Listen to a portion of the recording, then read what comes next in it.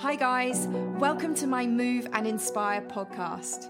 My name is Sophie Deer. I'm a yoga teacher, a health and happiness warrior, and like you, I am constantly doing my best to navigate this crazy world that we live in. My mission is to spread the zest that I have for life to each and every one of you and give you the chance to feel empowered, strong, connected, healthy, and above all, happy. I will be interviewing some kick-ass and inspirational people to motivate you to create transformations in order to live your best possible life.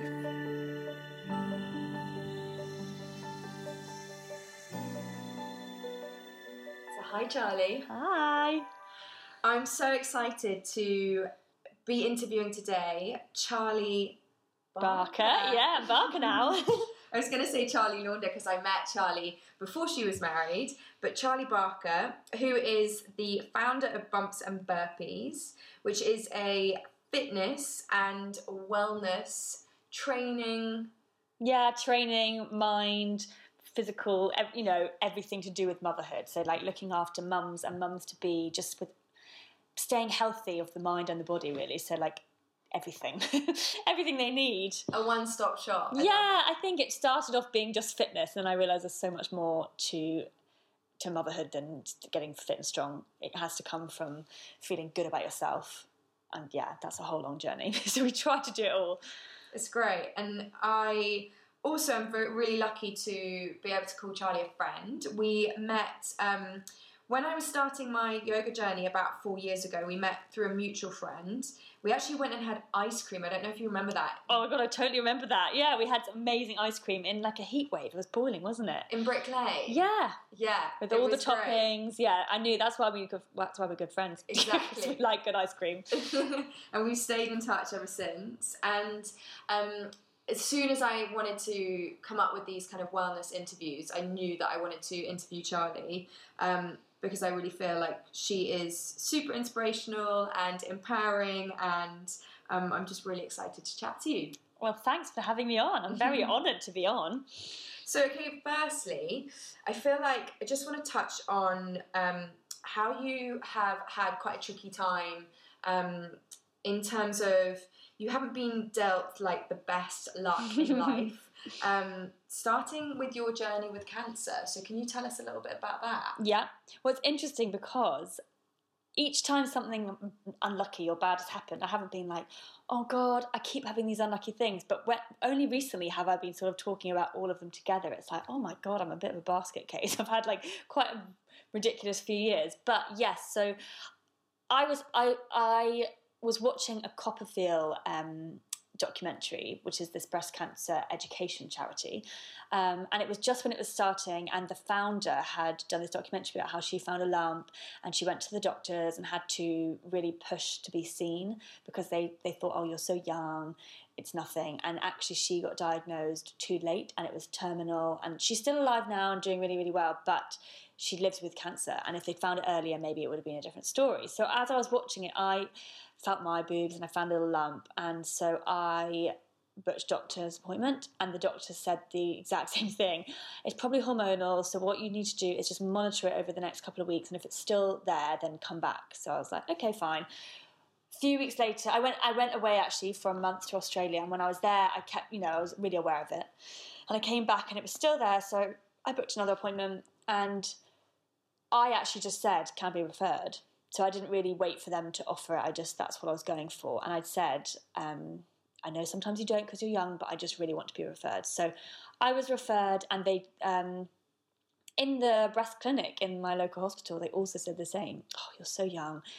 Because I was 24. They're like, oh, it's probably nothing. It's probably your hormones. And it made me feel a little bit stupid for it. But I was like, no, remember that documentary? Like, you've got to push. So I said, is it okay if you just like scan it? Because it was quite a big lump. You really could feel it. And this doctor's a bit like, oh, okay, fine. I really felt stupid. But anyway, went and had a scan, and then they called someone else in to have a look at it. And then they ended up taking a biopsy of this lump. And then I went back into his clinic room, and he was like, oh, I'm so sorry. I really didn't think it was anything. I just thought, how many people do you send away from things like this? So I they rang back and said, yes, it was like very early stage cancer, a small lump, and they didn't think there was anything around it, but we needed to get it out immediately. So I had this surgery, a lumpectomy, and it was very quick, and, you know, it was very sore, and I had to do some rehab to sort of stretch out my chest and my arm and stuff afterwards. But actually they got it all, and I was sort of cleared and checked up 6 months later, and everything was fine. And then a year later, I was just doing my normal checks, which I seem to do a lot now. I'm just used to it. And there was another lump sort of by the scar tissue, and I thought, maybe it's scar tissue. So I sort of left it for a couple of weeks, and actually it really felt like another lump. So I went back, and this time they were quite good, and they spread me through, and it was more of the same. And what they hadn't told me is that if they were to remove multiple lesions in one space, which is what they did at the first one, it's way more likely to come back. I needed to be on extra checks, which I wasn't, so I didn't know this. Anyway, exactly the same thing happened. I had another surgery, but this time they took quite a lot more tissue just to like be safe. So it was a bit of a longer recovery, but everything was fine. They got it all, and since then I've had all these checkups and nothing, and I can't feel any lumps. So I'm sort of staying on top of it, and it's something that like I'll never be too brave to go and get checked out now, because you just think the best thing would be for them to say we've checked it and it's nothing. You might as well go and get checked. So that happened when I was 24 and 26. So it sort of opened my eyes a bit to my body, if that makes sense. So it was like, ooh, I'm not like I don't know, stuff will happen. I'm not what's the word? I'm not immune to bad stuff happening to me, because you just, before growing up, you think it's like in the movies and it never happens to you, and or happens to old people. So I just became a bit more aware of my body, and actually it's been a good thing. So my whole life sort of just, and telling other people to check everything. So yeah, that was my sort of really brief encounter with cancer, which was scary, but at no point did anyone tell me that they were very worried and this was going to be it for me. So I never thought that. It was more that I was like, oh, this is an inconvenience for me. I need to sort this and hope that it doesn't happen again, basically. But it's amazing because you are now able to spread awareness, because that's happened to you, and luckily... Exactly. And actually, funnily enough, over the last month, maybe 4 different people, friends or Instagram followers, have messaged me saying, I've gone and got a lump checked because I saw that you wrote about it. And actually all 4 of them have turned out it was nothing, but they all went to get checked. And, you know, even if one person goes to get checked, I'm like, that's my job done. But people do. And, you know, like then they'll tell their friends, and it keeps going. And I think if we all just stop being so naive to thinking that stuff won't happen to us, it's just going to be a better situation for everyone. Yeah, not thinking that we're completely invincible. Exactly. And, you know, I like to feel like that, but stuff just happens, you know. So, yeah, it was a bit of a wake-up call, but it's been a wake-up call for everyone around me, which has been brilliant. So good. Okay, and then kind of moving on from that, more recently you've had some tricky times, which you've been really open about. I'd love you to share what's kind of been going on in your last year. So we got married, as you said, in 2018, and I don't know, I just thought, like, we'll get married, then we'll have honeymoon, and then we'll try for a baby. And, you know, I actually thought it would take quite a while, because, you know, it can do. And I work with mums, and I know that some people can take up to a year, sometimes more. And so I really didn't think anything would happen very quickly, but it did. The next month, George was on a ski trip, and I just found a pregnancy test in my cupboard, and I just thought, I'll just do it just to see. And there was 2 lines, and it was like, oh my God. I was almost a bit embarrassed that it happened so quickly, because I thought, oh God, people are going to be so annoyed at how lucky we were.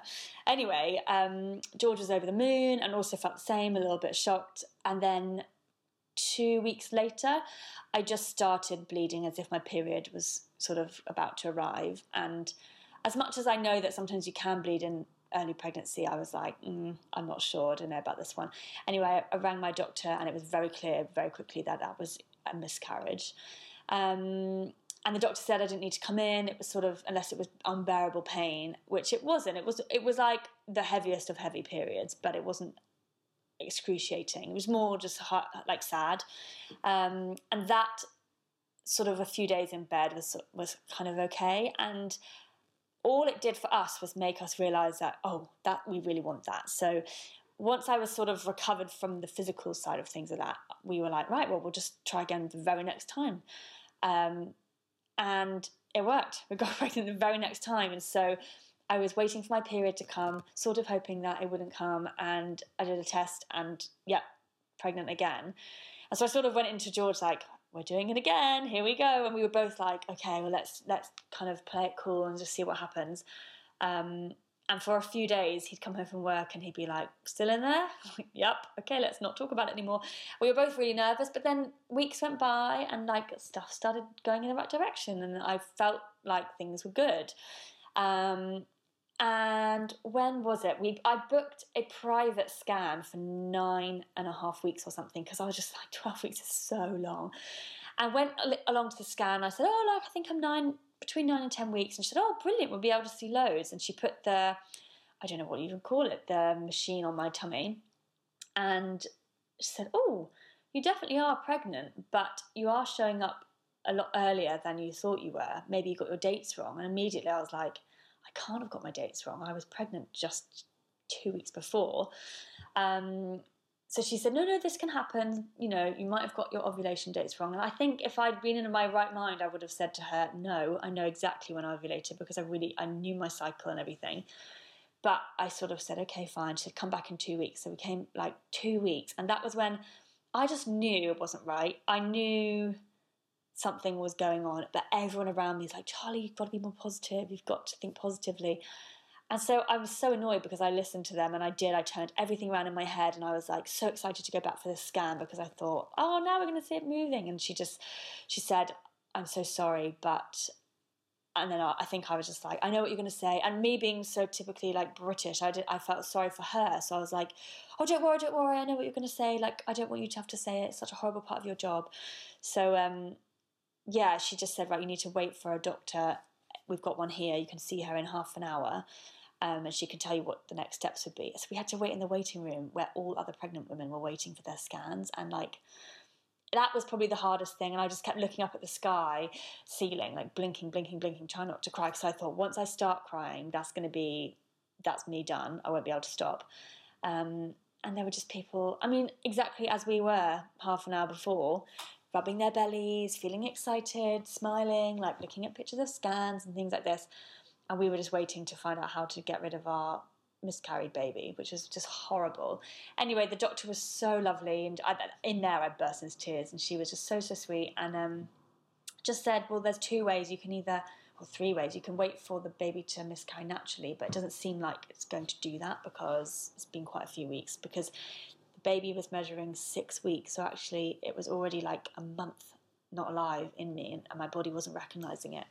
So she said that's probably not an option. The other option would be to have surgery, but we need to go to Chelsea and Westminster, which is the closest hospital to us, see what their waiting times are, or you can medically induce the birth, basically. So I think it's a mini version of what they do to induce labour at full term. So I had to wait for another 4 days to get called up by the hospital, knowing that it wasn't alive in me, but I still had all the symptoms. I still was feeling sick, I still had headaches, I still felt tired, my breasts were sore, like really cruel, like all the stuff that I was really happy about a week before suddenly just felt horrible. And then I got called up by Chelsea and Westminster, and the lady on the phone, I know that she didn't mean to sound so harsh, but she said, how many pregnancies have you had? And I said 2. And she said, and how many alive children do you have? And I was a bit like, oh gosh, you could have worded that a bit different, but went with it, went for my appointment, and they gave me the medication that I had to take to sort of get everything going. And they said, you can go home to do it because it might take some time. So it kind of instructed me. And then they said in 4 hours after you take it, stuff will start happening and your cervix will soften and you'll start having contractions. And I bang on 4 hours. They were so correct with that. Bang on 4 hours, I was like, oh gosh, it felt like just tummy cramps. They got stronger and stronger. And I don't know how graphic you want me to be, but like tissue kept coming out basically. And I was like, oh, it must have come out. So I spent the whole rest of the day on the sofa, and then at the evening I went to stand up to go to bed, I guess, or go to the bathroom, and I felt this like whoosh of gravity sort of in my stomach. Ran to the bathroom, and before I could even get there, I felt something come out, and it was basically this tiny little fetus in a sack. I mean, it didn't look like a fully grown baby or anything like that, but you could tell what it was. And it was so traumatic. Like, it was nothing like I expected. The lady told me that it would just be like a heavy period, and I just believed her because she's a doctor and you just believe doctors. And I was so angry that she hadn't prepared me for that. I don't know if being prepared for it would have made it any easier, but I was like sat up awake all night just thinking, I can't unsee what I've just seen. And it was weeks and weeks and weeks of me waking up in complete hot sweats, probably the hormones still in me, and just reliving that moment was just awful. And that one took us a long time to recover from, both of us. George was very good at being there for me. And then when I sort of seemed like I had myself together a bit more, he went through his sort of grieving journey. We were at a wedding and someone came and found me, and basically George had just burst into tears, completely lost it. And weirdly, I was very happy about that because I knew that he hadn't really dealt with it. And he kept saying to me, I just care about you. And I knew that he had more in him to get out. So after that, it took a few days for him to sort of recover from that, but he felt so much better, and both of us did. But we told ourselves we can't do that again anytime soon. We've got to have a break. But because it was like 2 miscarriages, everybody just said no tests. It's so common. Just give it a little break. When you're ready to, you can try again. So that's why I was really honest about it. So that's when I did another interview, and I kind of spoke about it on my Instagram, and I got this overwhelming response, which was actually therapeutic for me. I did it in the first place to be helpful to others, because the way that I didn't feel prepared for it, I didn't want anyone else to go through that. So I thought, why don't I speak about it in the way that I wish someone else had spoken about it to me? And I got about 300 to 400 women, and actually a few men, message me either saying they'd been through the same thing or just sorry to hear everything. And it felt to me like I joined this gang, and it was really a gang that you don't want to be in, but once you're in, you feel very looked after and very loved.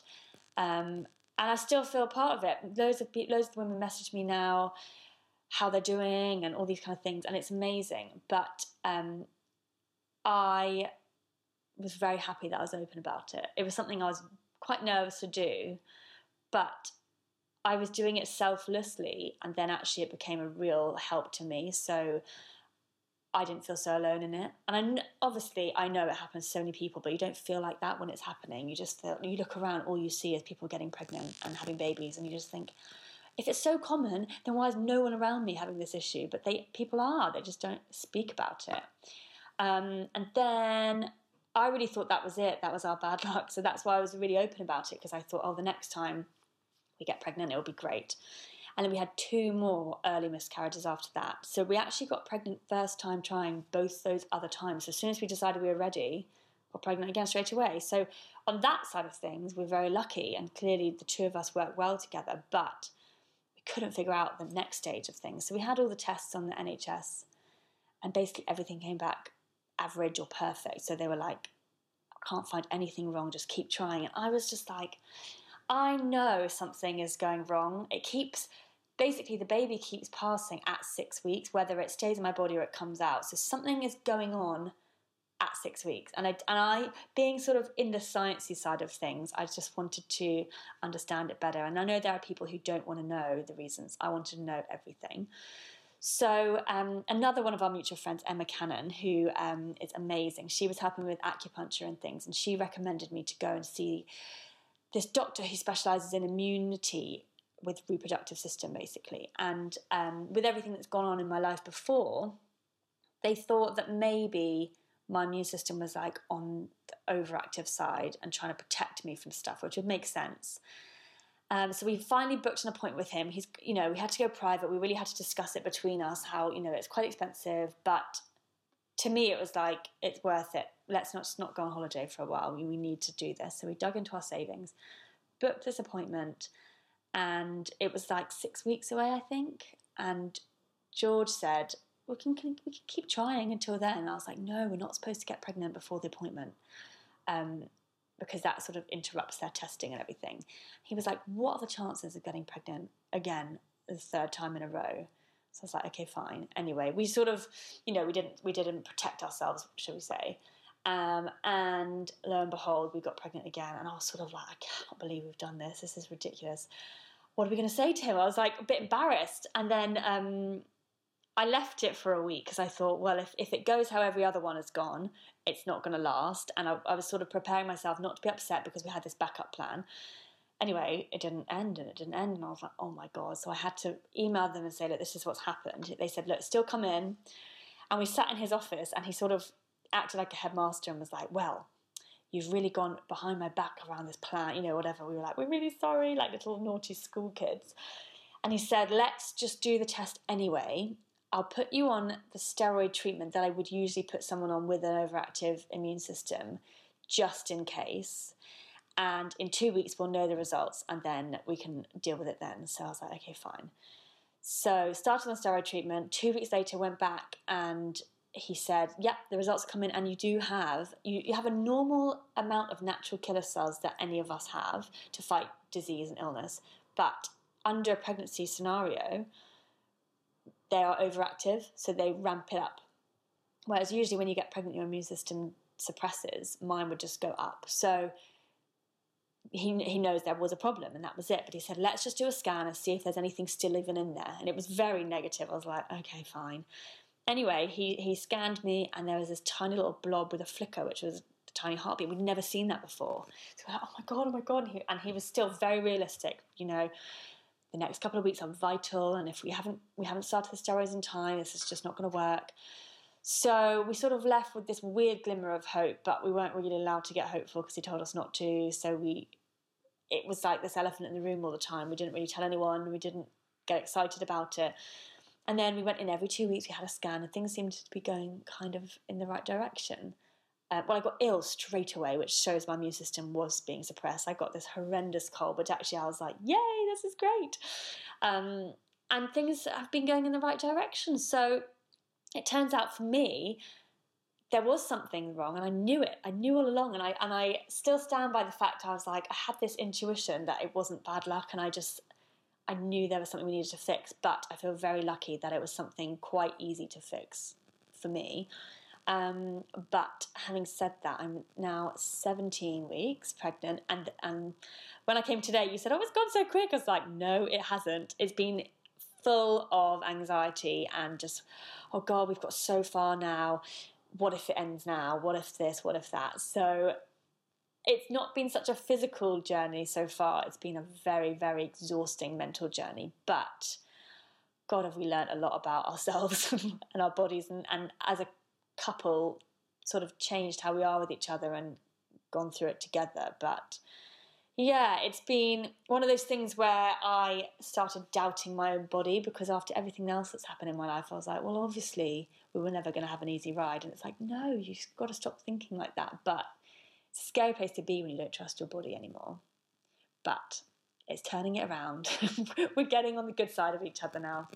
It's an amazing kind of journey that you've been through, and like really heartbreaking. Like I was welling up a little bit with some of the stuff you were saying, but I'm so pleased that now there's yeah, positive. and I was saying to you earlier that when someone said to me who was going through fertility treatment, when you finally do have a successful go at things, you forget everything you've been through. And I was like, what are they talking about? And you definitely don't forget. But last year was the worst year ever, but now we're in this sort of good space. I look back at it thinking it was okay, it was fine, and it wasn't. It was horrible. It was the worst time ever. But your mind and your body are so good at helping you deal with stuff and recover in the way you need to. And I hear from a lot of women who feel the same, and the anxiety and things like that. But I've definitely moved my mind into a positive space now, and I don't mind talking about the miscarriages and everything, but I don't hang on to them. I don't necessarily feel sad when I talk about them as much as I did, because I feel like they weren't meant to be. My body wasn't ready. This is the one that was supposed to be. So I've worked on it. It's taken some time, but I don't feel so negative about my body anymore. I was going to ask, because you are so brave and positive, what is it that, you know, keeps you? Well, I'd say everybody says, you know, how do you stay so positive? And let me tell you, there's days when I'm not positive, for sure. And those are the days where you don't necessarily tell people about them because you just need to deal with yourself. But I'm very aware that it comes across that I'm like this shining light of positivity every day. And I am generally quite good at trying to find the positive in things. But, you know, at the time, there were people who were trying to be the positive for me, and that was very hard because they were saying things like, well, at least you can get pregnant. And, you know, like I've just said, that's such a lucky thing for us. At least we can get pregnant. But at the time, that is not helpful to hear. You know, we wanted that one, and we were grieving that one. And for someone to, it's like you losing a leg and someone saying, well, at least you've got the other one. It sort of like takes it away from you a bit. But the way that I found the positive for me is to sort of talk myself through it. And I guess talk about it out loud I find really helpful because I've always written a diary as well. So sort of processing my thoughts chronologically, I sort of deal with it as a therapist would deal with you, if you see what I mean. I don't tend to lock up my feelings anymore. When I was younger, I probably did. I tend to talk about things more. And then you feel less alone. Other people can give you their insights on things. And I guess the thing that stuck with me through all the miscarriages, but sometimes it felt like a real hard thing to understand, is that you have to just get on with it. There's yes, you have to grieve it. Yes, you absolutely have to go through all the emotions. But at the end of the day, you have to carry on living your life and move forward.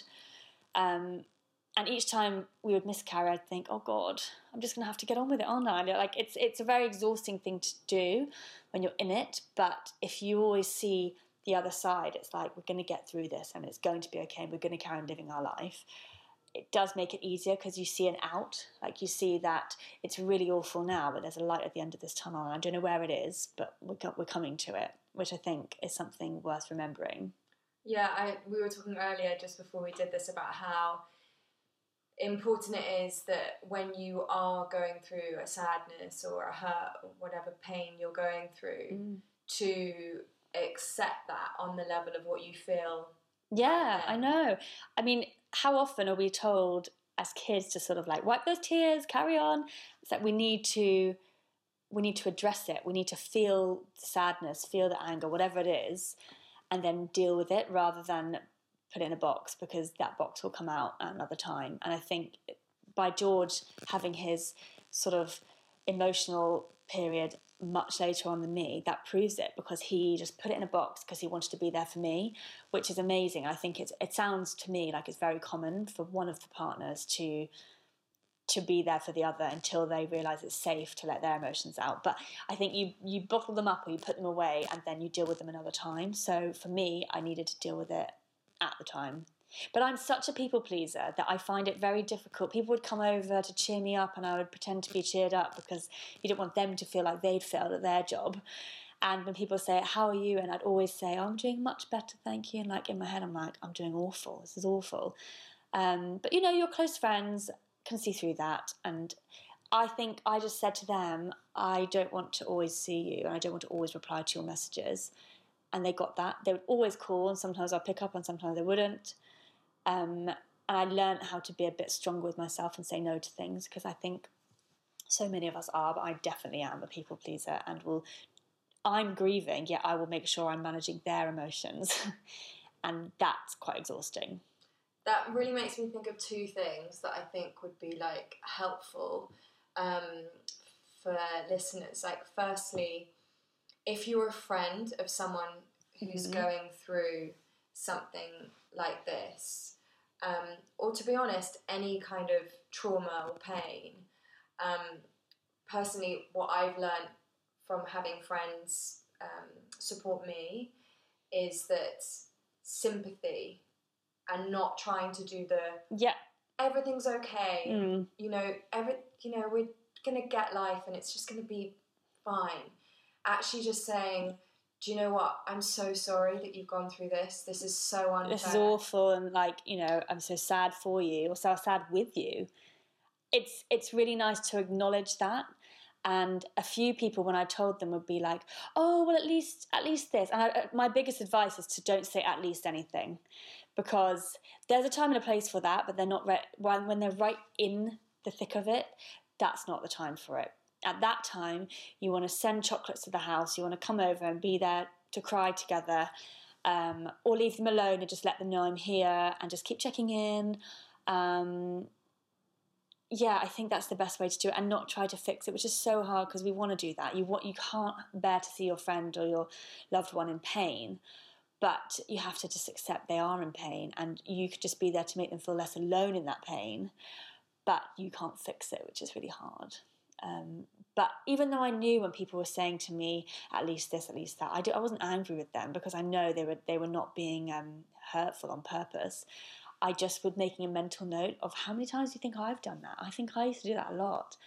And more recently, I've learned not to.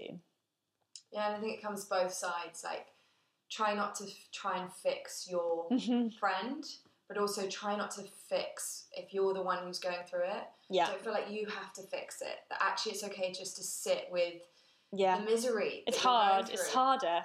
The reason we want to fix it is because we want to get out of it. But you know what? I've gone through this my whole life where I've thought tomorrow is going to be a better day. And so sometimes I've gone to bed so early because I just want to get rid of the day. And I just want to go to bed and wake up better tomorrow. And you always wake up feeling a bit better. Even if it's for 10 minutes and then you realise what's happened again and you go through it all again. But one day you are going to wake up and you look back and realise how far you've come through it. But you do have to ride the wave, basically. And it might be a quick one or it might be a long one, and you just have to hold on tight, I think.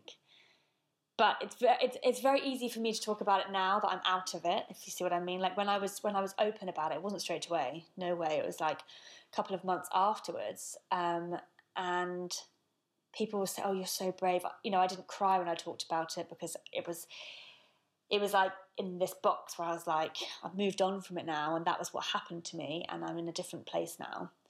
But I absolutely bawled my eyes out. I cried a lot. I was angry. I felt very hard done by, very robbed. I definitely felt why me, which is something I was trying not to feel, but I felt that. So I really always want people to remember that, that's so normal. I definitely went through that. I didn't just skip out of the doctor's office and think, oh, well, tomorrow's a new day. It was awful. But time is a healer.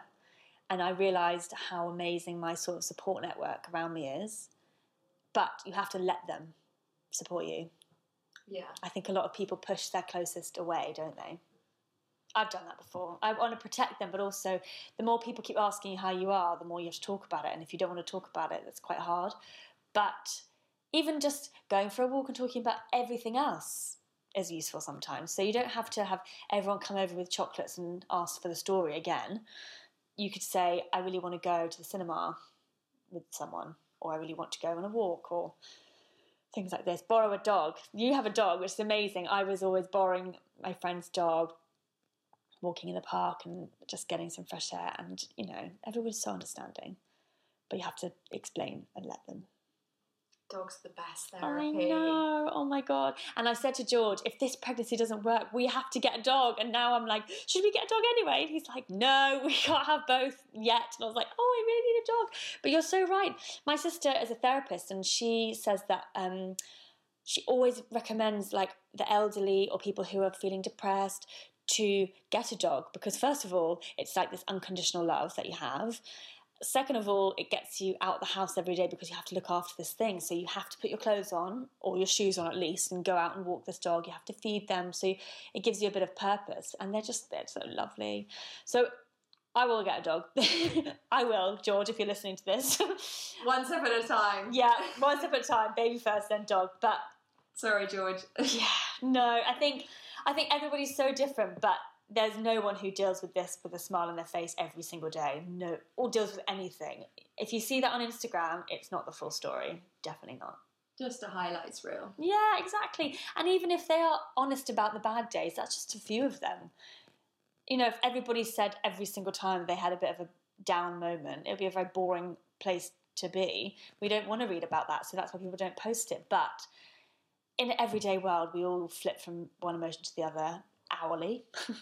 So, yeah, I think I'm very conscious of like portraying myself as this like beam of sunshine, which I try and be positive as much as I can, but it's impossible all the time. It's nice to hear you be so like honest and open and real, and I think that's why people like listening to your story, because it just shows the vulnerability and that, you know, it's okay and these things happen. Like you said, we're not invincible. Stuff happens to us all the time that we don't necessarily want, but that's just part of my life. And I felt like by not sharing it, I was almost lying, even though nobody would have minded if I didn't share it. I wanted to say this is what's been going on. And also for me, I do gymnastics, I like to train really hard, and I wasn't doing that, and people were noticing, and I think they probably thought she's pregnant. And I wanted to let them know, actually, no, I've been going through a really bad time. That's why I'm not doing the things that I usually do.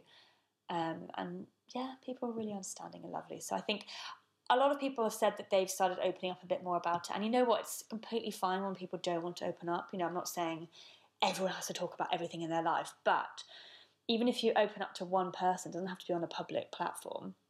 It just makes you feel less alone, and they can check in on you. You can let them know if you've had a bad day.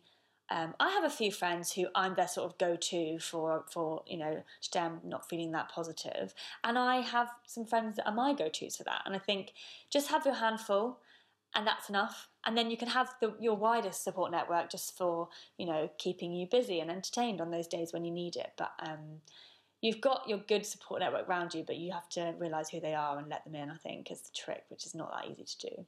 Okay, so I want to end these chats by basically asking my guests 3 bits of advice they can give to listeners. So for you, do you have 3 tips or 3 bits of advice that you can give for anyone who's starting their fertility journey or embarking on it? Well, I think that the first thing I would say is to try not to compare. I mean, this is actually advice I'd give to anyone at any stage in their whole life, but even your twin sister won't have the same fertility journey as you. So it's very easy to sort of go, well, my friend did this and they took this amount of time. But like, you know, you've got you and your partner, you've also got your lifestyle, you've got your genetics, you've got everything in play. So don't compare your journey to someone else's. Just focus on yours. And it's very hard to feel jealous of people around you envious people around you who may be getting there quicker than you or having an easier time than you. But yeah, just try to remember that you will have your time, and, you know, just put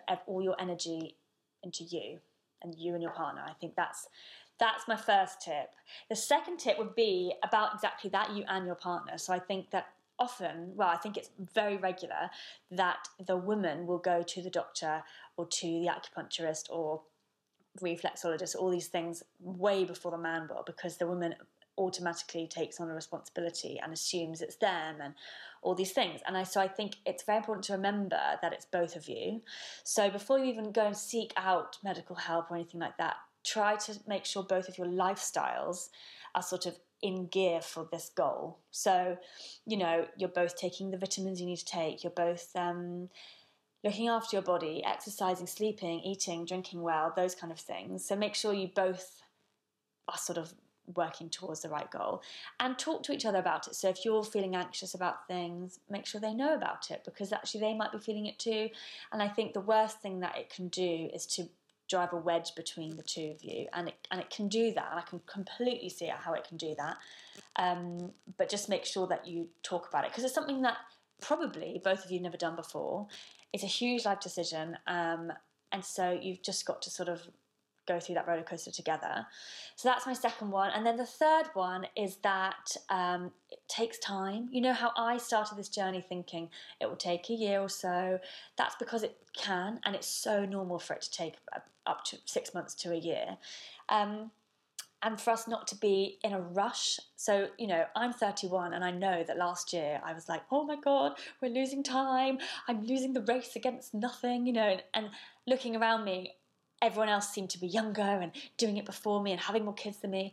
But actually, when I went to the hospital this time, the midwife said to me that the average age of first-time mum in the Chelsea and Westminster Hospital was 37, and that blew my mind. I was expecting her to say like 33, I think.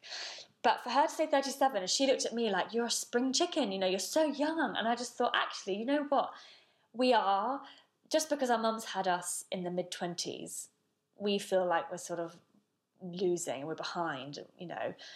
But you've got time, no matter what age you are. Science is brilliant. We're in 2020.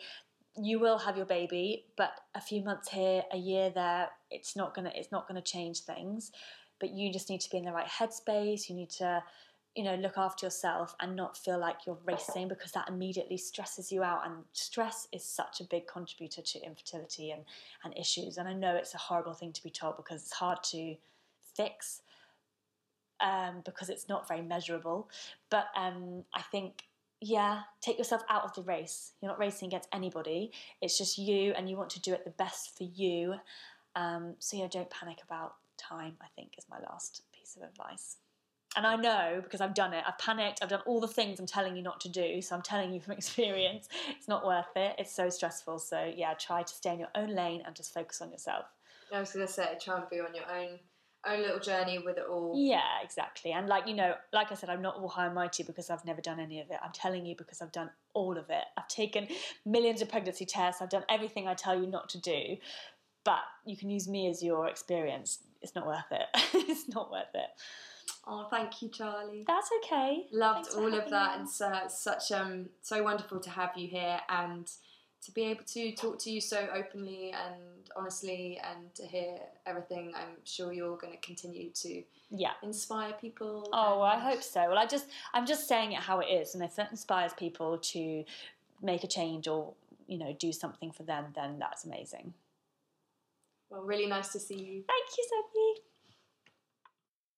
Thanks so much to Charlie for joining me for my first ever podcast. What an incredibly resilient woman.